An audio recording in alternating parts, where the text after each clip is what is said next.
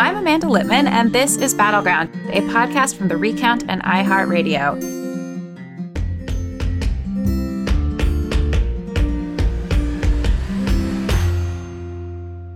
Faz is still gone this week, spending time with his very cute new baby, but he'll be back with us soon once he's truly bonded with the little fresh one. In the meantime, our guest this week is Tiana Epps-Johnson. Tiana is the founder and executive director of the Center for Tech and Civic Life, a nonpartisan organization that's focused on helping local election departments across the country bring their old, dated voting systems into the 21st century. They do training, they do funding, so that everybody who wants to vote can vote. One of the things that I find really troubling, and that we'll continue talking about, is that election officials across the country aren't getting the basic financial support or resources they need to literally administer elections. This was happening long before the pandemic, but 2020 added extra costs like hazard pay and PPE to an already meager budget that made those elections incredibly challenging. And that's before you even get into Trump's lies about a rigged election. So it's understandable why lots of local election officials are seeking to retire or leave the field. Now, it really doesn't matter if you're a Democrat or Republican, a conservative, a progressive, in a red district or a blue one. We all suffer, and our democracy suffers when Congress doesn't cough up the money we need to help election administrators do their jobs. But before we get to that conversation, which I loved so much, I actually want to talk about two things that have been happening this week. In one of our first episodes, Faz and I talked with union organizer Josh Brewer and Amazon employee Jennifer Bates about their work in Bessemer, Alabama, to bring a union to the Amazon warehouse there. And ultimately, the unionization effort in Alabama failed.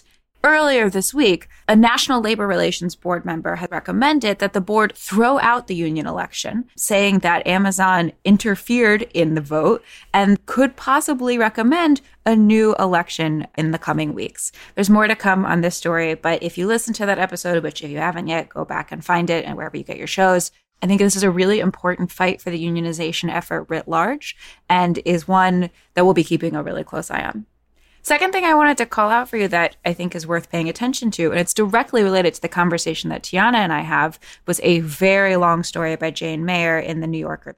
Jane Mayer is known for being one of the most prolific writers about especially Republican big money. She wrote an incredible book, Dark Money, a couple years ago that is a must-read if you haven't read it yet. This story in particular is about the audit that Republicans are running in Arizona and the big money funding it. Unsurprisingly, the Heritage Foundation, the Koch brothers, the major Republican donors who run shady family foundations, who are the same folks who've been funding many of the anti-abortion fights and anti-voting rights fights that we've talked about in previous episodes, are similarly funding this audit. Now, the story is worth reading, not just because of the big money behind it, but also because it is so clear what they are doing here. They are using this audit in Arizona, trying to go through ballot by ballot to try and lay the groundwork for ultimately undercutting future election results. If it works in Arizona, if they are able to seed even a little bit of doubt in the outcome of this election, they can use that as rationalization to not certify the results or change which electors are sent to the Electoral College. It's a really dangerous precedent that Republicans in Arizona are setting, and it's funded by the mega Republican donors who are really trying to ensure that if you are not a Republican voter, your vote doesn't matter. So read the story. Tell me what you think. I want to hear from you.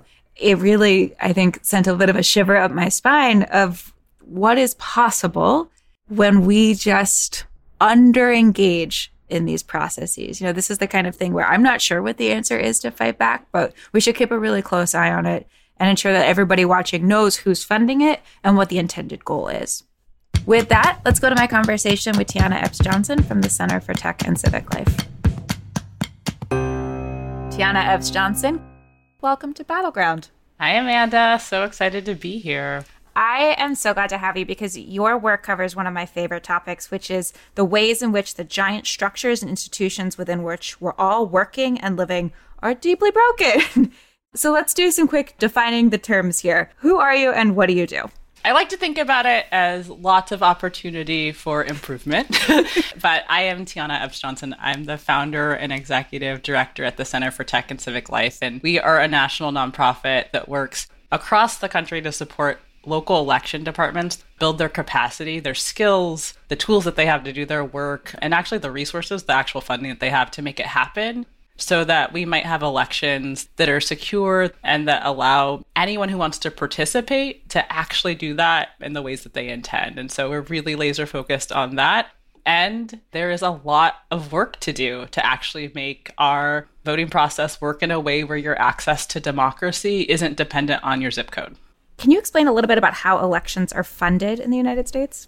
In most countries, there is a centralized voting authority at usually the federal national level that makes decisions and helps to make sure that elections are administered so that the logistics work, so that they're secure, all of the things that are like polling places, storage, all of the just back end parts of the actual voting process happen.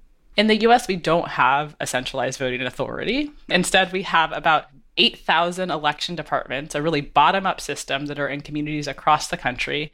And each one of those 8,000 local election departments, usually at the city or county level, have a tremendous amount of independent responsibility over our actual voting experience.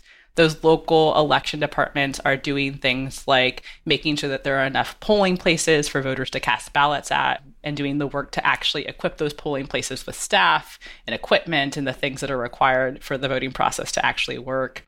Those election departments are responsible for maintaining critical systems that are on the back end, like our databases, where information about voter registration and other things are stored. And so those folks really have a direct role in defending our democracy from hostile foreign attack. And these election departments are just doing year-round work to engage and support voters. And because it's a really localized structure, your question about funding really follows. So much like schools, elections are funded, or the actual administration of elections are funded primarily at the local level. And then there's also funding that comes from the state and federal level. And what that means when elections are funded at the local level is that the budget that an election department has to actually deliver democracy can be wildly disparate depending on the resources that that local community has. So, for example, if you're in a community that has a relatively impoverished tax base, it probably follows that your election department funding follows that, and that you might have fewer resources to have enough polling places or to inform voters about how the process works or to keep the process secure than even your community next door. And we've really seen the data bear that out, where there are election departments that are spending $2 per registered voter to make the process work, and other election departments that are spending over $60 per registered voter. And you can imagine just the disparity in the quality that you might experience if you have that difference in resources. What does that look like in practice? Like a department that's spending $2 per voter is giving what kind of experience versus 60? What does that money buy you? Yeah, well, let's think about what we would hope to expect when we are engaging as a voter. When we think about an awesome, delightful voter experience, it means that we're being invited to participate as members of the public, that we know when we need to engage, we know the deadlines, we have the information that we need to actually choose the candidates on our ballot, not just the folks at the top of the ticket, but the folks all the way down the ballot. You know, those are some of the key elements of the experience that might work when election departments have the resources that they need. When election departments don't have those resources, what we see are things like not enough equipment or polling places available, and that results in things like long lines. If you don't have enough facilities for people to cast ballots or enough stations for people to actually do that, then you're going to see long lines. It also might mean that election departments don't have the resources to inform the public about how to even engage in the first place. Or right now, in a time where we're really concerned about quality information and not connecting the public with misinformation, when election departments don't have resources to do things like communicate, it means that it creates the environment for mis and disinformation to really flourish. And so there are so many things, from the logistics to the information to just the quality of the experience, that really are resource dependent. And we've seen decades and decades of under and disinvestment in this critical part of our election system while there is so much more money being poured into the sort of campaign and electoral side, that's really a sort of cycle by cycle investment, but not this deep investment that we need in the long term for this really fundamental part of our democracy that happens to be crumbling right now because we are not investing in it properly. And most voters in election departments are paying the price. So when we talk about infrastructure, people usually think about like roads and bridges, and the worst case scenario is bridge crumbles, hundreds of cars fall into the water. What is the worst case scenario for election administration and infrastructure? Let's first talk about what election infrastructure is. Yeah. So the Department of Homeland Security in 2017 designated elections as critical infrastructure. And they think about election infrastructure as three core parts. There is the physical components of infrastructure. Those are things like voting locations and storage facilities and places where they processing facilities. There's the key sort of technological parts of infrastructure, and those are things like voter registration systems and reporting systems. And then there's the human piece. Elections are very people-powered. And so there are the parts that are about the staff that actually can manage and maintain those systems. And so all of that are what we consider election infrastructure.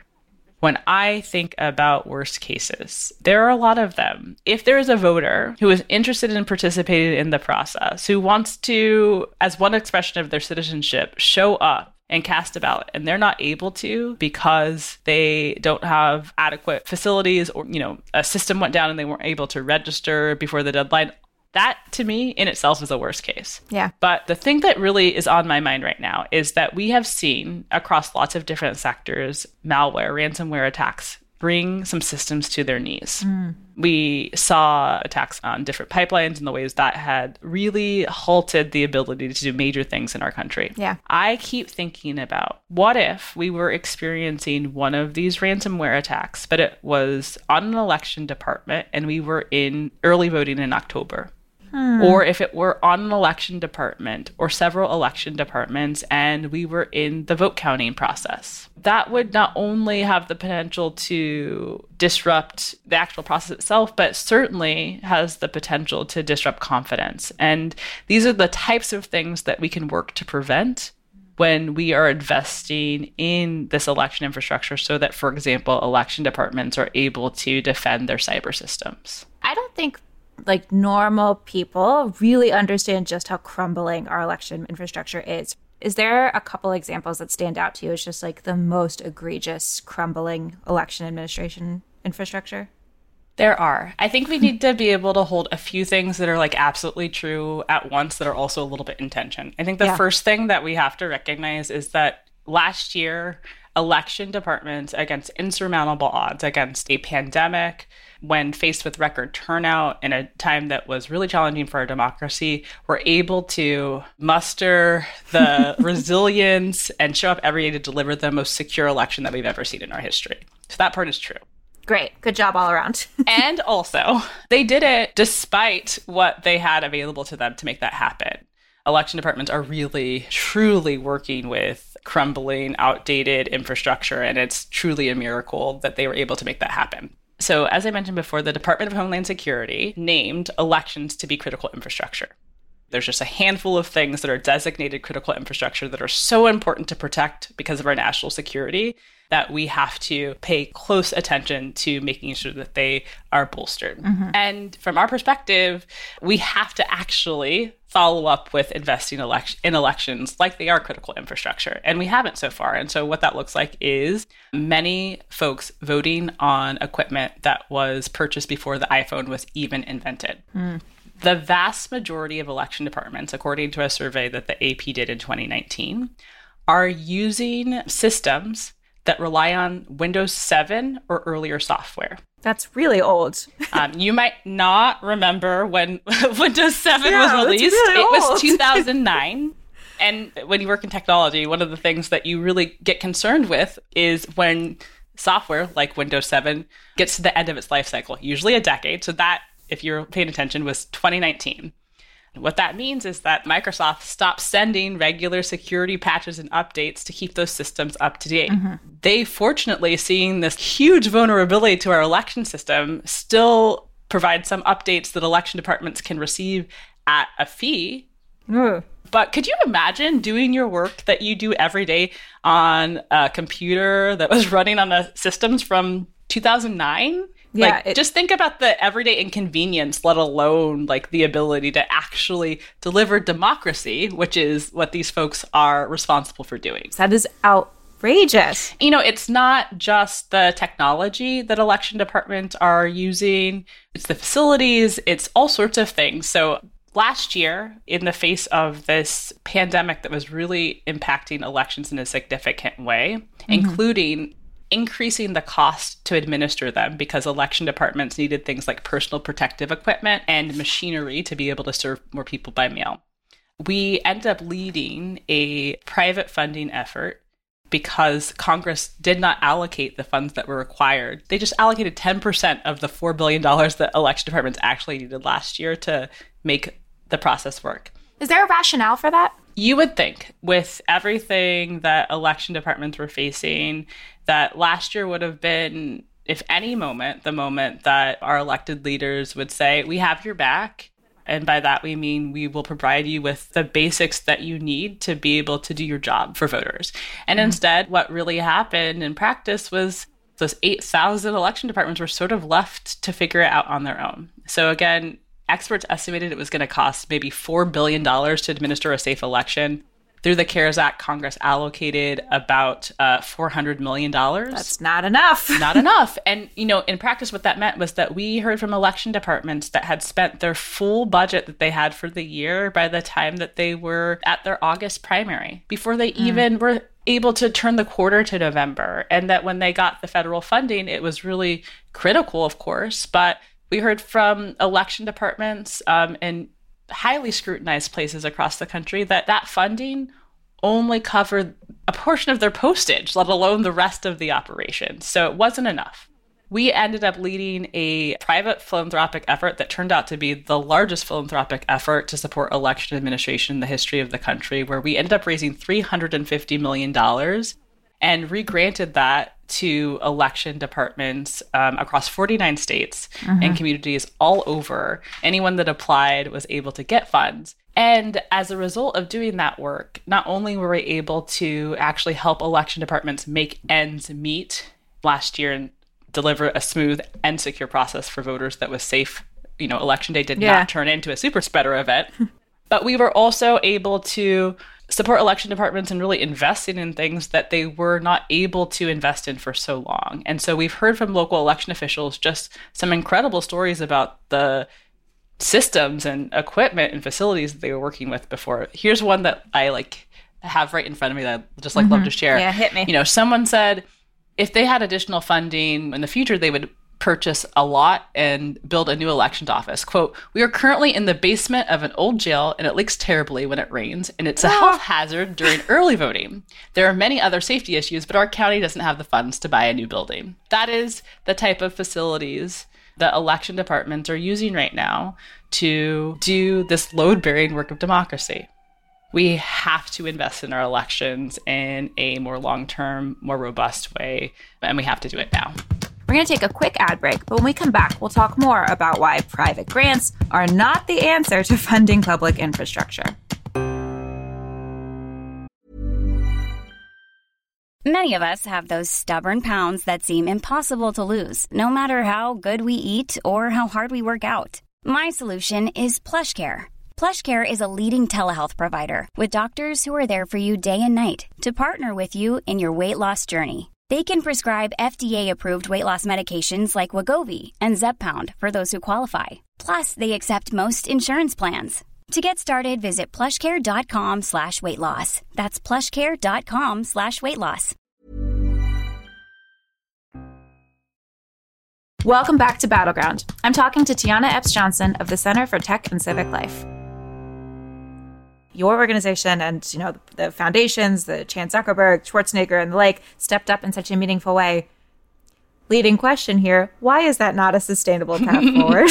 Yeah. Private funding in an emergency is not the way to fund our elections. It wasn't even an ideal way to fund them in an emergency, but it was critical. And we know now that without that, we would have been in a really challenging position.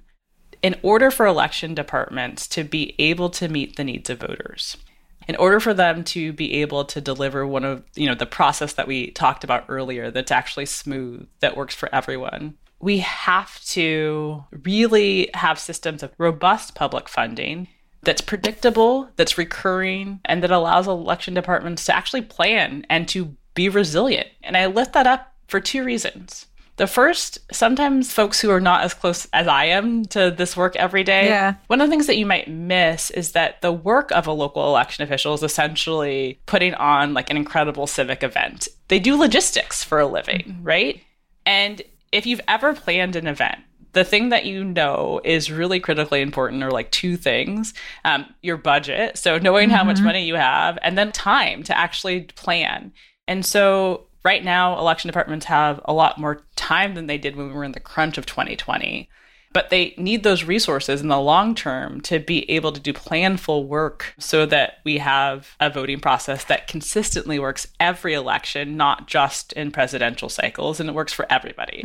The other thing that we have to really think about with why we need public funding into the future is because we have a system where there's new challenges that keep emerging for election departments to face for them to continue to be able to best serve voters. What do I mean by that? After the 2016 election departments not only needed to do the work that they had always done prior to 2016, but then these folks now are experts in cybersecurity out of necessity. They had to learn how to add to their portfolio of things that they do, defending our systems from attack.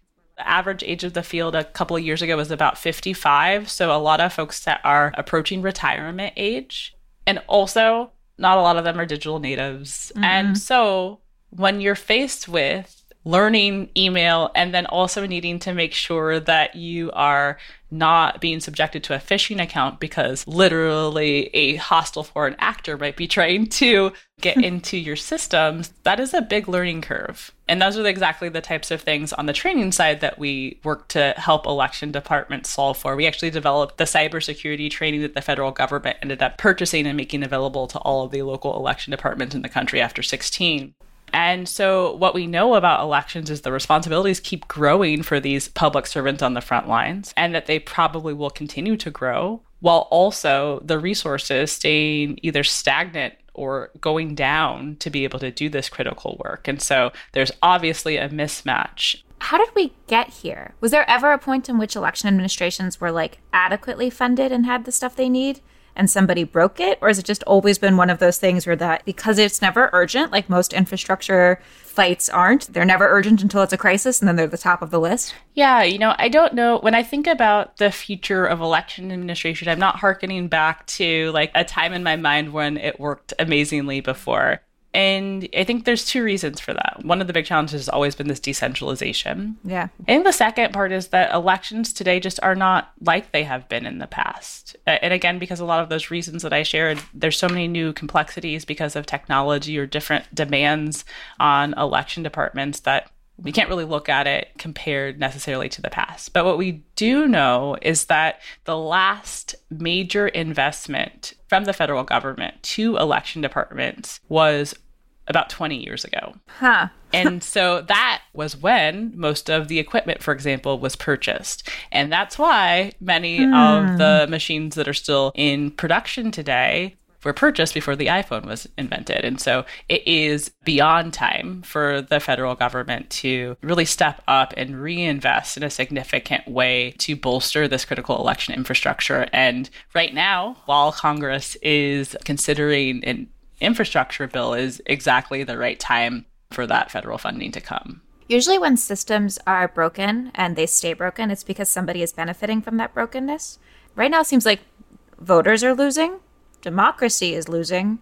Who is winning from this? This is one of those spaces where it's really hard to find anyone who is winning, because not only are, voters not able to participate to their fullest or getting fully pushed out because they can't wait in hours-long lines or can't find the information that they need in the first place to engage well. So, voters certainly aren't winning. And election officials are really struggling too. They want to deliver a great process for their voters, and they are raising the flag, especially after 2020, that they need more to be able to do that. And so it's really challenging to understand who might benefit from not only making the work harder for election officials, but also for voters. But what we do know is that what this ends up looking like in practice in terms of who is marginalized from the process when there are burdensome friction in how we participate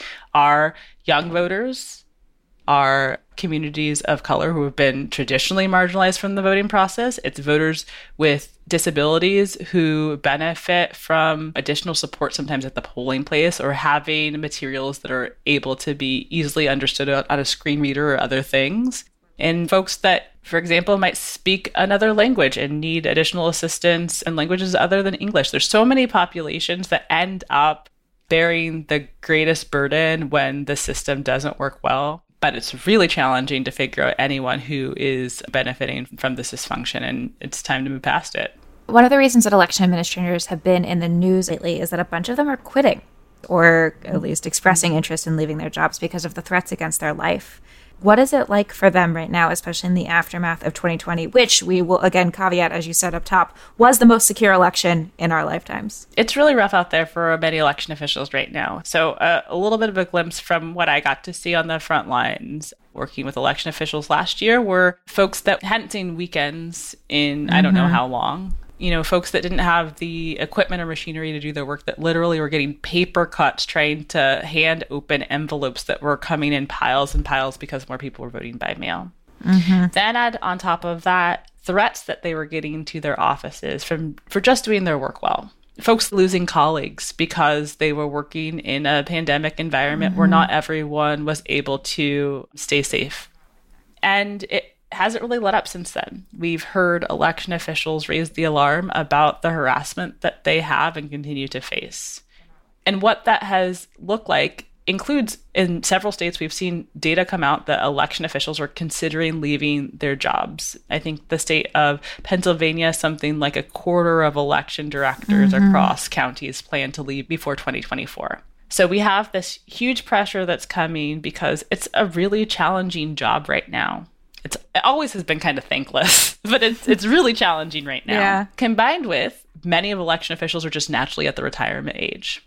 Yeah. And so all of these things are colliding at once. And I think that we have to be thinking about two paths forward. The first is, how can we make sure that we are protecting election officials so that they're able to continue to serve voters and not experience the type of harassment that has extended as far in some cases to their children being bullied? But also, how can election department have the resources so that they can stave off and build confidence so that we might not see an environment in the first place that is so toxic and threatening to them? And I guess the last part is that no matter what, there's this incredible opportunity for folks who might be passionate about democracy and looking for a really tangible way to make a difference on a day-to-day basis and ensuring that other folks are able to vote by thinking about being an election official as a career path.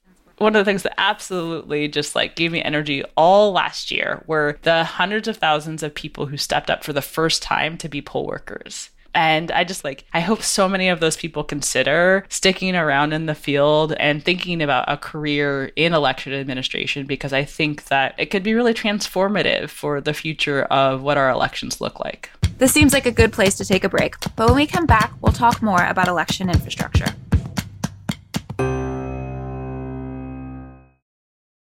Battleground is back with Tiana Epps-Johnson of the Center for Tech and Civic Life. What's the best case scenario?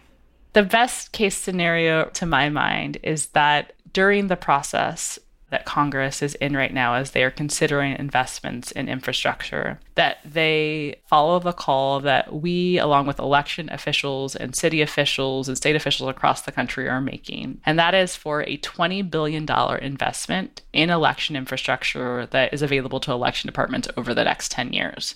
Funding to let them modernize their voter registration systems, funding to allow them to invest in facilities and security, funding to just actually pull our democracy into the 21st century so that no one is working on a Windows 7 machine anymore. And so not only an investment that is at the level that allows election departments to have those public resources that are able to allow them to plan into the future and build a resilient modern system, but also that in the best case, a huge percentage of those funds would be going directly to the local level. So we are calling on Congress to provide 2/3 of that funding directly to local election departments, because at the end of the day, those are the departments that are doing this work. And oftentimes when there have been investments in elections in the past, those funds have been given to the state and haven't actually made it to the front lines where they're needed. Your work feels so obvious to me. Like, clearly, we need to invest billions of dollars into election administration. Clearly, this should be something that both parties are supporting. Clearly, this is something that the president should be pushing for. And yet you face incredible opposition, including in the form of quite a number of lawsuits against the work that you guys have done. Can you share a little bit about some of that opposition you're up against? I think one thing that we've experienced at CTCL that folks across the democracy space have experienced is what it looks like to work in a really politically fraught environment where you have to weather literal dis and misinformation campaigns. And one of the ways that we experienced that last year were frivolous legal challenges to the work that we were doing to directly support election departments with grant funding. It looked like it was a legal challenge. It was a legal challenge, but really what it was a misinformation campaign meant to undermine people's confidence in the process. And so concretely, it looked like we provided an open call to any election department in the country to apply for grant funding from us so that they could do those things like get PPE or equipment. Every election department that applied got funding. 2,500 election departments. 1,300 of those were election departments that are in some of our smallest communities in the country, 25,000 or fewer voters. The rest of those are election departments that include some of our largest cities. So really the whole span of what US looks like. But we had these frivolous litigation campaigns trying to characterize this work as partisan work only meant to affect an election outcome. And when courts across 10 states, all the way up to the Supreme Court twice, heard this, every single time they were like, there's no merit to this, obviously. And even quite conservative judges, had rulings that are like, I can't tell the difference between the partisan and the nonpartisan hand sanitizer. So yeah, it's been, on the one hand, a challenging environment to move through because it takes resources, of course, to be able to make sure that we are keeping the record straight and that we're elevating the voices of election departments that really benefited in all sorts of ways from these resources and that need a much more substantial long-term investment of public funds in the future. But also we learned a lot about just the current context that everyone is working in and some of the ways that as an organization, how you weather a misinformation campaign, how you stay focused on what your values are, you stay focused on what the work is in front of you. And we just, wake up every day not super concerned about the misinfo noise and just really interested in helping election departments do what they need to do. Is there a world in which we transition to something like other democracies with a centralized election administration? I don't see the path where we're going to, from a structural perspective, move away from federalized elections. But I do think that there is a path where we can move to a system where there's some shared standards that we see across all election departments so that we have access to democracy that isn't dependent on our zip code. The other thing that I get in my mentions a lot when talking about election administration is we should just go to online voting. Why aren't we just doing it online? Why can't you text in your vote like on American Idol? Tiana, why can't we text in our votes like American Idol? Tell me why. Two answers to this question. The first is that folks have tried different systems to test what it might be like to allow folks to vote on a mobile device or otherwise use the internet to vote. And I think that the headline for right now is that overwhelmingly we just haven't gotten to a system that is secure enough, also provides for privacy for voters to actually be able to do that from a technological perspective. When we think about something like banking, for example, that we it feels high risk and we do it online all the time. One thing that we talk less about is that our banking is pretty well insured, literally. And so there's transaction fraud that happens every day behind the scenes where we lose 1 or 2% of the funds that are, you can't have a 1 or 2% margin of error when you are counting votes. So that's one reason. The second part, again, goes back to resourcing. I actually think that it's absolutely possible that we could bring together our country's best and brightest and develop a system that would allow us to move to mobile voting that might be secure off the shelf. What I'm not convinced of is that we would be, as a country, ready to commit the resources to keep that system usable and not vulnerable in the long term. And so, to my mind, like, we can't make a big leapfrog in technology until we also know that we're going to commit the resources to keep that system usable into the future. And right now, the evidence that we have, for example, with our voting equipment, shows us that we're not up for that challenge yet. And so I think we need this first step of really being willing to invest in our systems and know that we have that commitment into the future. And that will allow for a pathway to a lot more innovation and advances in the way that we are able to modernize our system. But first, we have to get the fundamentals right. And we haven't yet. But I feel really hopeful that Congress has heard election officials' call for the need for this infrastructure investment and that they're going to step up. Tiana, I'm obsessed with the work that you do and what CTCL does. I think it's critical and also has the possibility of wildly changing who participates in the democratic process. So I am so glad you took the time to join Battleground today. Amanda, thanks for having me. Thank you so much to Tiana Epps-Johnson for joining me on Battleground this week. And thank you to everyone who has emailed or left us a voicemail. If there's someone you think we should have on Battleground or a topic you'd like us to cover, please call and leave a message at 929-399-6748 or email us at battleground@therecount.com. Battleground is a podcast from The Recount and iHeartRadio. If you enjoyed this episode, which I'm sure you did, please give us a rating and a 5-star review on Apple Podcasts or wherever you get your shows. Aaliyah Jackson and David Wilson engineered this podcast. Jessica Williams is our associate producer. Tara Ottavino is our producer and story editor. And Christian Castro-Vassell is our executive producer.